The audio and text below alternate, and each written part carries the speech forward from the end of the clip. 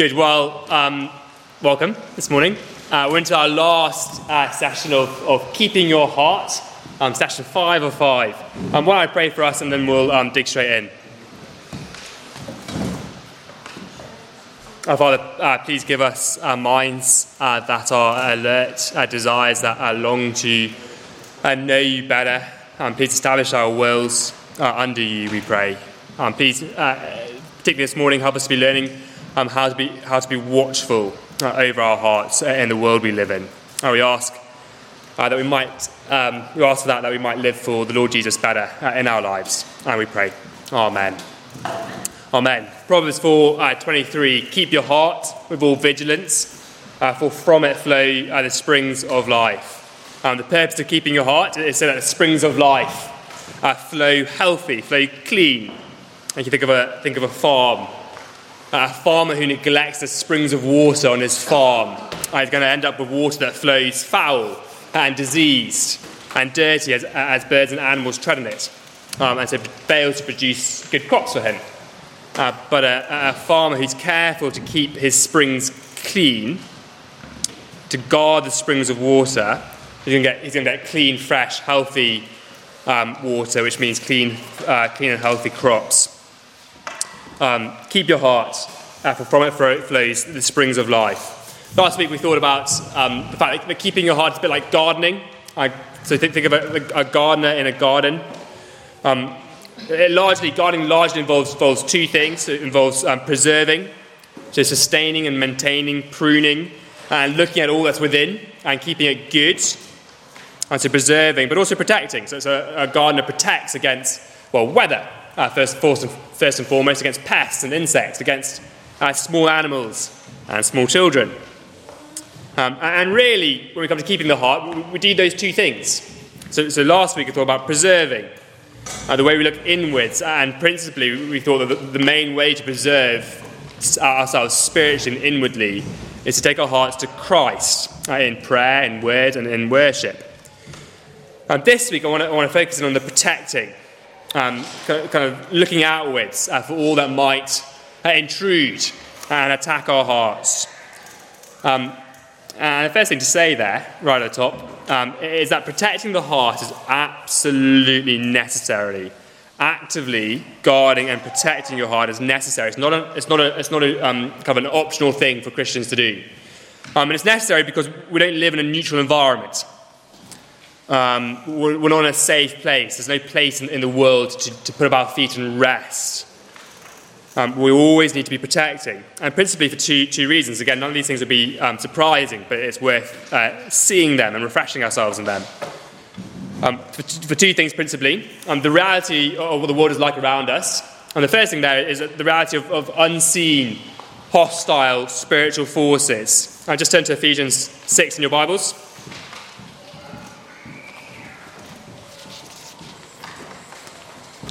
A very famous passage. I'm sure people have pointed this out to you many times before. But the passage where we're told to put on the whole armour of God. Verse 11 of chapter 6. Put on the whole armour of God, that you may be able to stand against the schemes of the devil. For we do not wrestle against flesh and blood, i.e. stuff we can touch and feel, but against the rulers, against the authorities, against the cosmic powers over this present darkness, against the spiritual forces of evil in the heavenly places. And the battle of our hearts is with what we call sin. And notice how it's described. They're powerful forces, aren't they? They're rulers and authorities and cosmic powers. We live in a world where Jesus says, the devil rules. And he is much stronger than us. That's the thing we need to get home to our hearts, is that the devil and the unseen spiritual forces around us are much stronger than us. Now, on one level, we don't need to fear him, do we? We belong to Christ. We are Christ. Christ is stronger than the devil. He's the one who binds the devil in the Gospels. He's steadily defeating the devil's kingdom. His kingdom is advancing. And he gives us all we need to fight. That's what the armour of God is in the rest of the passage. He equips us so that what we couldn't do on our own, we can do with him. But that doesn't mean there shouldn't be a right fear in us. A right fear acknowledging how powerful he is, our right awareness of his power. Particularly because I think the devil, in his power over us, he finds allies in our heart. He finds allies in our hearts. That's what we see a little bit of in James chapter 1. Again, if you want to flick there, you can. James chapter 1, when it talks about temptation, we usually think of the devil tempting us, don't we? From the outside. But James chapter 1, verse 14, each person is tempted when he is lured and enticed by his own desire. Then that desire, when it's conceived, gives birth to sin, and sin, when it is fully grown, brings forth death. And when the devil tempts us, he finds corresponding response to him, wanting to follow him. So that's the first side we need to be watchful for, and to be aware of. Second side, just the way the world captivates our hearts. As you can see, we've got kind of classic divisions of devil, flesh, and world. We need to be aware of how the world captivates our hearts, how its wealth lures us, or its desires seduce us, or its fame intoxicates us. How the world around us has the ability to ensnare us and pin us down and captivate us. Think of here's an illustration. Think of the rich young ruler. He comes to Jesus and he has genuinely good desires, doesn't he, in some sense? He wants eternal life. He's concerned about himself spiritually. We wish more people in our world were like that. And yet when Jesus tells them to come and follow him as the answer, he goes away sad because he has great wealth. His wealth holds his heart and prevents him from coming to Christ. And we have hearts that are like his. And of course, all these things are connected, aren't they? So that the devil doesn't attack us, or he does sometimes, but the main way he attacks us will be through the world and through our desires, and presenting us with temptation and trying to draw us aside. So we're not in a neutral environment. Protecting the heart is absolutely necessary. Let's take a brief break and discuss Matthew 26:41. I think it's one of the most helpful verses on kind of protecting the heart. So just turn down the Bible.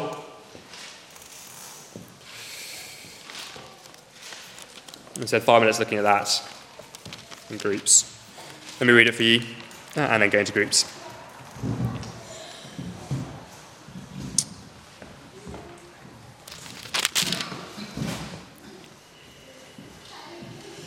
So Jesus speaking to the disciples on the Mount of Gethsemane just before he goes to the cross, ultimately warning them not to desert him. But he says to them, watch and pray. Watch and pray that you may not enter into temptation. The spirit indeed is willing, but the flesh is weak. Okay, 2 questions down there for you. What do you think it looks like to watch? And why do you think it's important that we watch and pray? Why is watching alone not sufficient? Go for it, 5 minutes. Good, let's draw that together. Watch and pray. First of all, watch. Temptation is around every corner, isn't it? That's what I've just been talking about, the devil and the world. You can't escape it. It's everywhere. So watching is being on guard. Think of a guard in a watchtower. You can't take a moment off. Even though he looks out and everything looks fine, there's no enemies in sight, you can't just kind of have a nap and go to sleep. Because the enemy might come at any moment. So Proverbs 4:23, keep your heart with all vigilance. All guarding. And actually Scripture is full of stuff. We could have picked 100 verses on watching. The Bible constantly commands us to watch against false teaching, against our desires, against watching for the Lord's return, and on you might go. But watch and pray. The flesh is weak. The spirit is willing, but the flesh is weak. We know that, don't we? We have a desire to be godly. We want our hearts to be healthy. And yet we find ourselves falling for sin, falling for temptation all the time. The forces against us are more powerful than us, and we need Christ's help. He says, apart from me, John 15, apart from me you can do nothing. You could even say you watch by praying. So it's not like you watch and then you go away and pray. Prayer is watchfulness. Colossians 4:2, continue steadfastly in prayer, constantly, being watchful in it with thanksgiving. You don't want to separate them out too much. Say that in the Lord's Prayer, don't you? Lead me not in temptation and deliver me from evil. Deliver us even. And what I want to go on to think about is your gatekeepers. Gatekeepers are things. Gatekeepers allow access, right? And so I want to argue that your heart has gatekeepers. There are things which allow access into your heart, and principally, they are your eyes and your ears. Your eyes and your ears control what comes to you from the outside world. I feel like they're the two kind of major sensory organs of your heart, and Scripture is constantly connecting them through and through. So let's think briefly about both. Let's think about the eyes first. As I said, Scripture is constantly connecting them. So where and how you look, your outward action, what you do with your eyes, often uncovers what your heart is like, the kind of inward reality of what's going on inside. So Psalm 131 says, kind of, my heart is not lifted up, and neither are my eyes. My eyes are not raised too high. We're familiar with the language of someone who has an arrogant heart and a haughty look. It comes out in their eyes. Or think about, again, how the eyes and heart are connected. So Jesus says, whoever looks at a woman lustfully has committed sin with her in his heart. And so the two are connected. The lingering look is driven by desire. In that heart, your heart will want to fill itself with what it wants to see. So it will want to give access to what your heart wants, to what you look at, to fulfill your desires, to feast on. And equally, you can switch around. So what you look at affects your heart. Matthew chapter 6. Let me read those verses. Verse 22. The eye is the lamp of the body. So if your eye is healthy, i.e. what it looks like, your whole body will be full of light. But if your eye is bad, well then your whole body will be full of darkness. If then the light in you is darkness, how great is the darkness? If what you look at, I think Jesus is saying, what you give your eye to, and there's obviously probably a deeper spiritual meaning to it as well, but on a surface level, affects what your heart's like, affects your whole body, whether it's dark or light. And we kind of know that, don't we? So we know the eye appeal of a product is very powerful, and that's what advertising is entirely based on. Ads try and grip the heart through the eye. You can think of when you go to the supermarket and you're picking out two items on a shelf. And they're basically kind of identical in what they are. And yet the one you go for is often depending on kind of packaging, what it looks like, even though you have no idea what they taste like. So the eye appeal of a product is very powerful. We're drawn to what our eyes like. And then I want to say our desires are aroused and fed by what we choose to look at. And by that, I don't just mean kind of accidentally, what I kind of happen to pass as my vision, but what I deliberately look at, what my look lingers on. Throughout Scripture, again and again, what people allow themselves to see leads them into sin.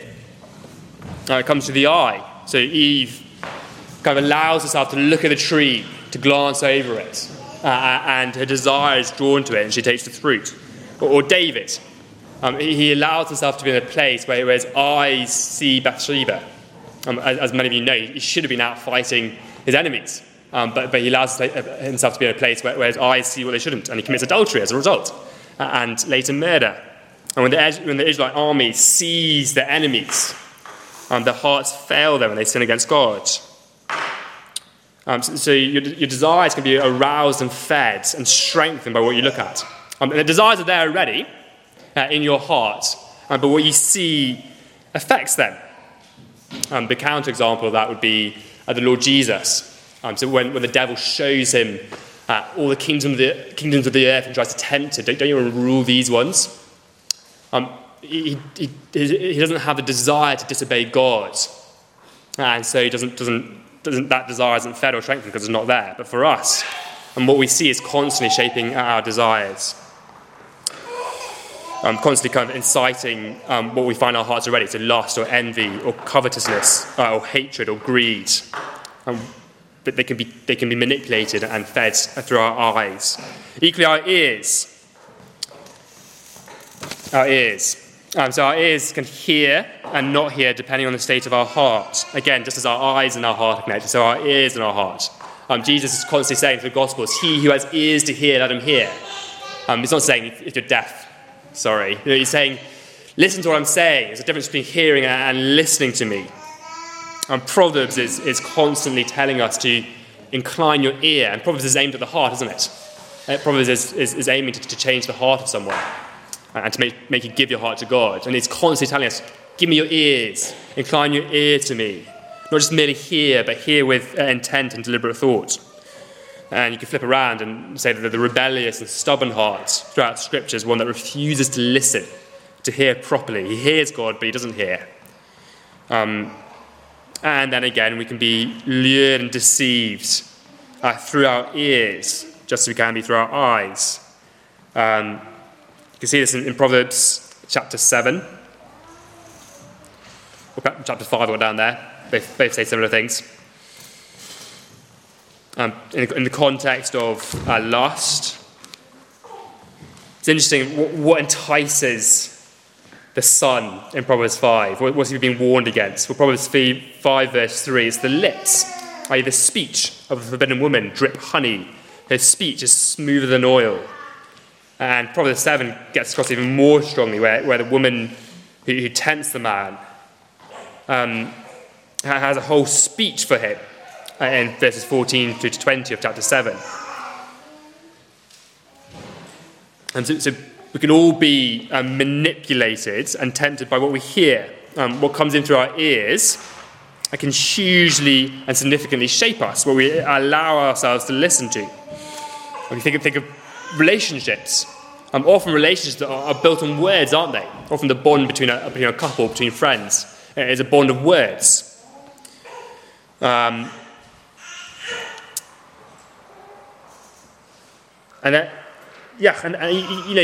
know how speech can shape us. I can think of when I was a teenager and I went to school, and basically I kind of knew what swear words were, but never really heard them because I was born up in a Christian home on the mission field. And suddenly I was surrounded by people swearing at me all the time, and it got into my speech really, really easily, just infiltrated into my heart. So I found it really easy to swear simply because of I didn't really want to. I didn't go there being like, I really want to start swearing, but it just happened because of the atmosphere I was put into. The voices you listen to powerfully shape your hearts. None of us form opinions out of thin air. We're totally influenced by the voices around us, whether it's our parents or professors at uni, or friendships or neighbours or whatever it might be, work colleagues. It matters what we're hearing and how we're listening to it and what we give our ears to. You can see the effect of using both of them well. Proverbs 15, which is a lovely verse in many ways, and an encouraging one to use our ears and eyes well. I just came across it the other day. But the light of the eyes rejoices the heart, and good news refreshes the bones. When what is good is coming in through our eyes and our ears, it does good to us. We feel better, essentially. It's like light, and it's like a refreshment, and it rejoices us. And just moving on slightly, classically we know this. The word says, follow your heart. I want to say, as Christians, we should be changing that to direct your heart. With wise use of your gatekeepers, i.e. your eyes and your ears, direct your heart. What's the difference? Well, follow your heart is to say, whatever thought comes into your mind, and whatever impulse you get in your heart, and whichever way you want to go, just do it. Go for it. Doesn't matter. But direct your heart is more of on the other side. It's pointing your heart in the right direction. And we can do that as we carefully consider and choose what comes before our eyes and our ears. And if we do that, I think we'll find that we slowly and gradually begin to cultivate the right desires and the right thinking and the strong will, and we starve the wrong ones. It's crucial, isn't it? We live in the most audio-visual period of human history. we're constantly bombarded with images and noise. Again, we're not in a neutral environment. We need to think carefully. Now, there's stuff which will come to us, which we can't help, and stuff which will just come across our path, stuff we'll see or hear, and we can't do much about that. And stuff that's not healthy for our hearts. And so we need to be watchful, just as we were thinking about at the beginning. There's going to be stuff in your day which you're just not going to know is going to come, and it will. And have we prepared for that? Are we watchful for it? Are we responding rightly when it does? But I want to focus more on the kind of, are we considering what we put before our eyes and our ears? The stuff that we have more of a choice over. So we watch all over the stuff we don't have a choice over. We've got to go to work, for instance. We've got to interact with our colleagues. That's a good thing to do. But we're watchful over that. But are we considering what we put before our eyes and our ears? Because it will be shaping us. Whatever comes through our gatekeepers will be shaping us, either positively or negatively. Our desires and our thinking and our will be affected. The first thing there, be thoughtful. Again, comes back to the watching image, doesn't it? But we need to not be passive consumers as Christians. A classic example of this, which I've come across again and again, is sitcom Friends, which is, I'm sure I've watched quite a lot of it. I'm sure many of you have watched quite a lot of it. But it normalises and attractively presents kind of culture's narratives, particularly on kind of gender and sexuality. And if we watch it passively, we'll find its messages infiltrate our hearts without us even being aware. We watch it night by night, and suddenly we begin wondering why are we struggling with what the Bible teaches on sexuality, for instance. It looks so good. The message to us is that it's good. That's passively consuming it without thought going into it. And I suggest that's true for a lot of our TV. No TV is neutral, by the way. It all has agenda and bias in it. What are the things I'm looking at and hearing teaching me? How is it trying to shape me? To be thoughtful, but also just to be naive. I've heard this more than once from different friends. It's okay for me to do X because that thing doesn't really affect me. I do it for a different reason. The example I have of that is I was chatting to my friend about kind of whether Christians or not should watch Game of Thrones. And he says it's okay for me to watch it because I really watch it for the plot. Despite the fact it's full of violence and nudity. And he said that honestly. But I want to say, don't be naive. What we watch, what comes in through our eyes and our ears, infiltrates our hearts and shapes them.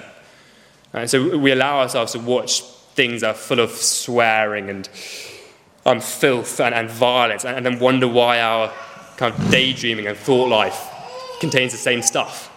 Don't be naive. Be thoughtful and don't be naive. Just a few examples of how we see this kind of guarding and considering the eyes and the ears in Scripture. Job says he makes a covenant with his eyes not to look on a virgin. Job 31 verse 1. He knows he's tempted to lust. He knows that it will incite lust, and so he makes an oath. I'm not going to do X. That can be a helpful thing to do. Jesus says, "Tear out your right eye if it makes you sin." It's an extreme pitch of making sure we're using our eyes rightly and not letting them lead us into sin. The one I found particularly helpful actually is Proverbs 7. So if you've still got that open, keep it open. Proverbs 7. Just look down at verse 7. Says in Proverbs 7 verse 7, "I have seen among the simple, those who aren't wise, those who aren't thoughtful, I have perceived among the youths a young man lacking sense, passing along the street near her corner, taking the road to her house in the twilight and the evening, in the time of night and darkness." He sees and looks out and sees a man walking down a particular road at a particular time. Is there anything particularly wrong about that road or about it being night? Well, kind of yes and no. There's nothing wrong per se for the man to take a particular route. But he's being a fool. Why? Because he's straying somewhere where he knows his eyes and his ears are going to be confronted by a prostitute that he meets in verse 10. And realistically, you probably knew that. You probably thought, I'm just going home, but I'm going to take this route. But he's doing it because actually his heart wants to meet her. He's not guarding his eyes and his ears from temptation.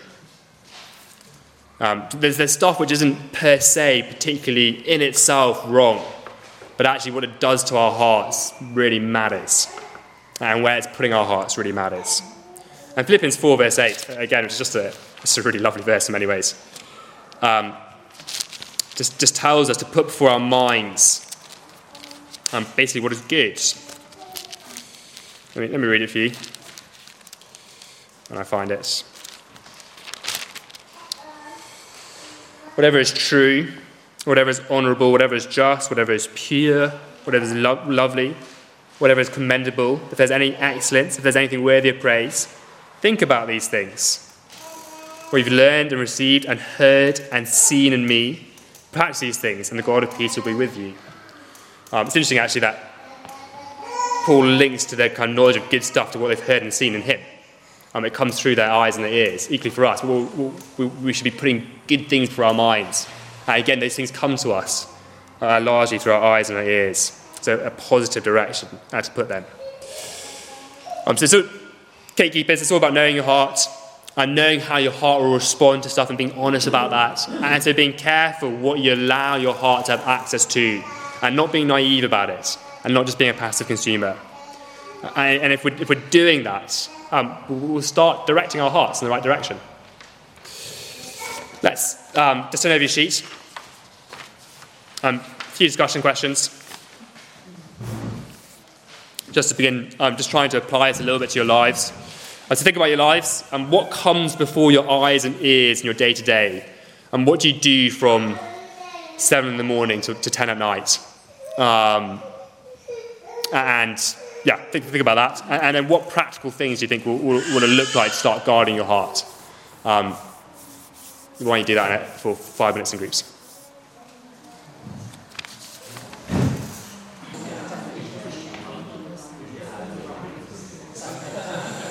Let's draw that to a close. Just one very quick example for me, which struck me yesterday. When I go shopping, I hear people say, basically, oh my God, a lot at the till or people around me shopping. And if I'm not being thoughtful about that actually does affect how I think of God. People treat him lightly, and that infiltrates into my heart. That's one tiny example of how what I'm hearing is shaping me. If I don't think about it, it will affect my view of God subconsciously. Let me just point out 3 things I want to draw your attention to. 3 characteristics of a gardener, somebody who keeps of all keeping. That's the emphasis on the need to keep. They're attentive, so they pay a close attention to what's going on in their garden. We need to be attentive to ourselves. Why did I think that? Or why am I trying to defend this position in particular? Why am I trying to do it so strongly? Or am I resisting God's will in this area? And if I am, then why am I doing that? Am I being weak to sin? Again, what am I believing? Heart work is work of close attention. It's hard work. Labour in your garden is difficult. It's just much easier to coast through spiritual life than to engage your heart. It takes effort and discipline, preserving and protecting it. When you become a Christian, you basically end up having to work out a whole heap harder in your life. And I would say it's daily work as well. It's amazing how quickly, if you garden a garden, it's amazing how quickly it can become overgrown and full of weeds and turn into a mess. There needs to be a daily attention and hard work in our hearts. A gardener who does none of those 3 things will end up with a garden that's wild and unkept and pleases no one. But also remember it's worth it. Your heart has been made alive by Christ. It's been made alive so you can chase what is really holy and good and satisfying. So you can become in yourself someone who's beautiful inside. Christ at work in you to do that in you. And actually we want that as well, don't we? We long to be people who are just better, who are healthier and healthier. And so heart work is all about seeing to it that we do. that we put in the effort to do all we can to direct our hearts. Just as we finish, let me read Psalm 121, a psalm that we sing, particularly at baptisms, because it's a psalm all about what God does for us. So nowhere in the psalm is about what we are meant to be doing. This is what we've been thinking about. So it's helpful to turn our hearts towards God. It's a psalm that assumes the way is dangerous for us, assumes that we'll stumble and fall and be tempted and things will try and attack us and hurt us. But it's a psalm that gives us encouragement. And it's nothing about what we do and everything about what God does. Let me read it for you and then I'll pray and we'll finish. A song of ascents. I lift up my eyes to the hills, and from where does my help come? My help comes from the Lord who made heaven and earth. He will not let your foot be moved. He who keeps you will not slumber. Behold, he who keeps Israel will neither slumber nor sleep. The Lord is your keeper. The Lord is your shade on your right hand. The sun shall not strike you by day, nor the moon by night. The Lord will keep you from all evil. He will keep your life. The Lord will keep your going out and your coming in from this time forth and forevermore. We go about keeping our hearts. It's undergirded by him keeping us. Let me pray for us. Our Father in heaven, thank you that you do keep us, that we are in the palm of your hands, and that our faith is not about us striving to please you, but about you coming and working in us. Pray therefore that you would be changing us and particularly making us more and more aware of the world we live in and be training us day by day to use our eyes and our ears well, not for ourselves and our self-gratification, but for your glory and for your kingdom, we pray. In Jesus' name, amen.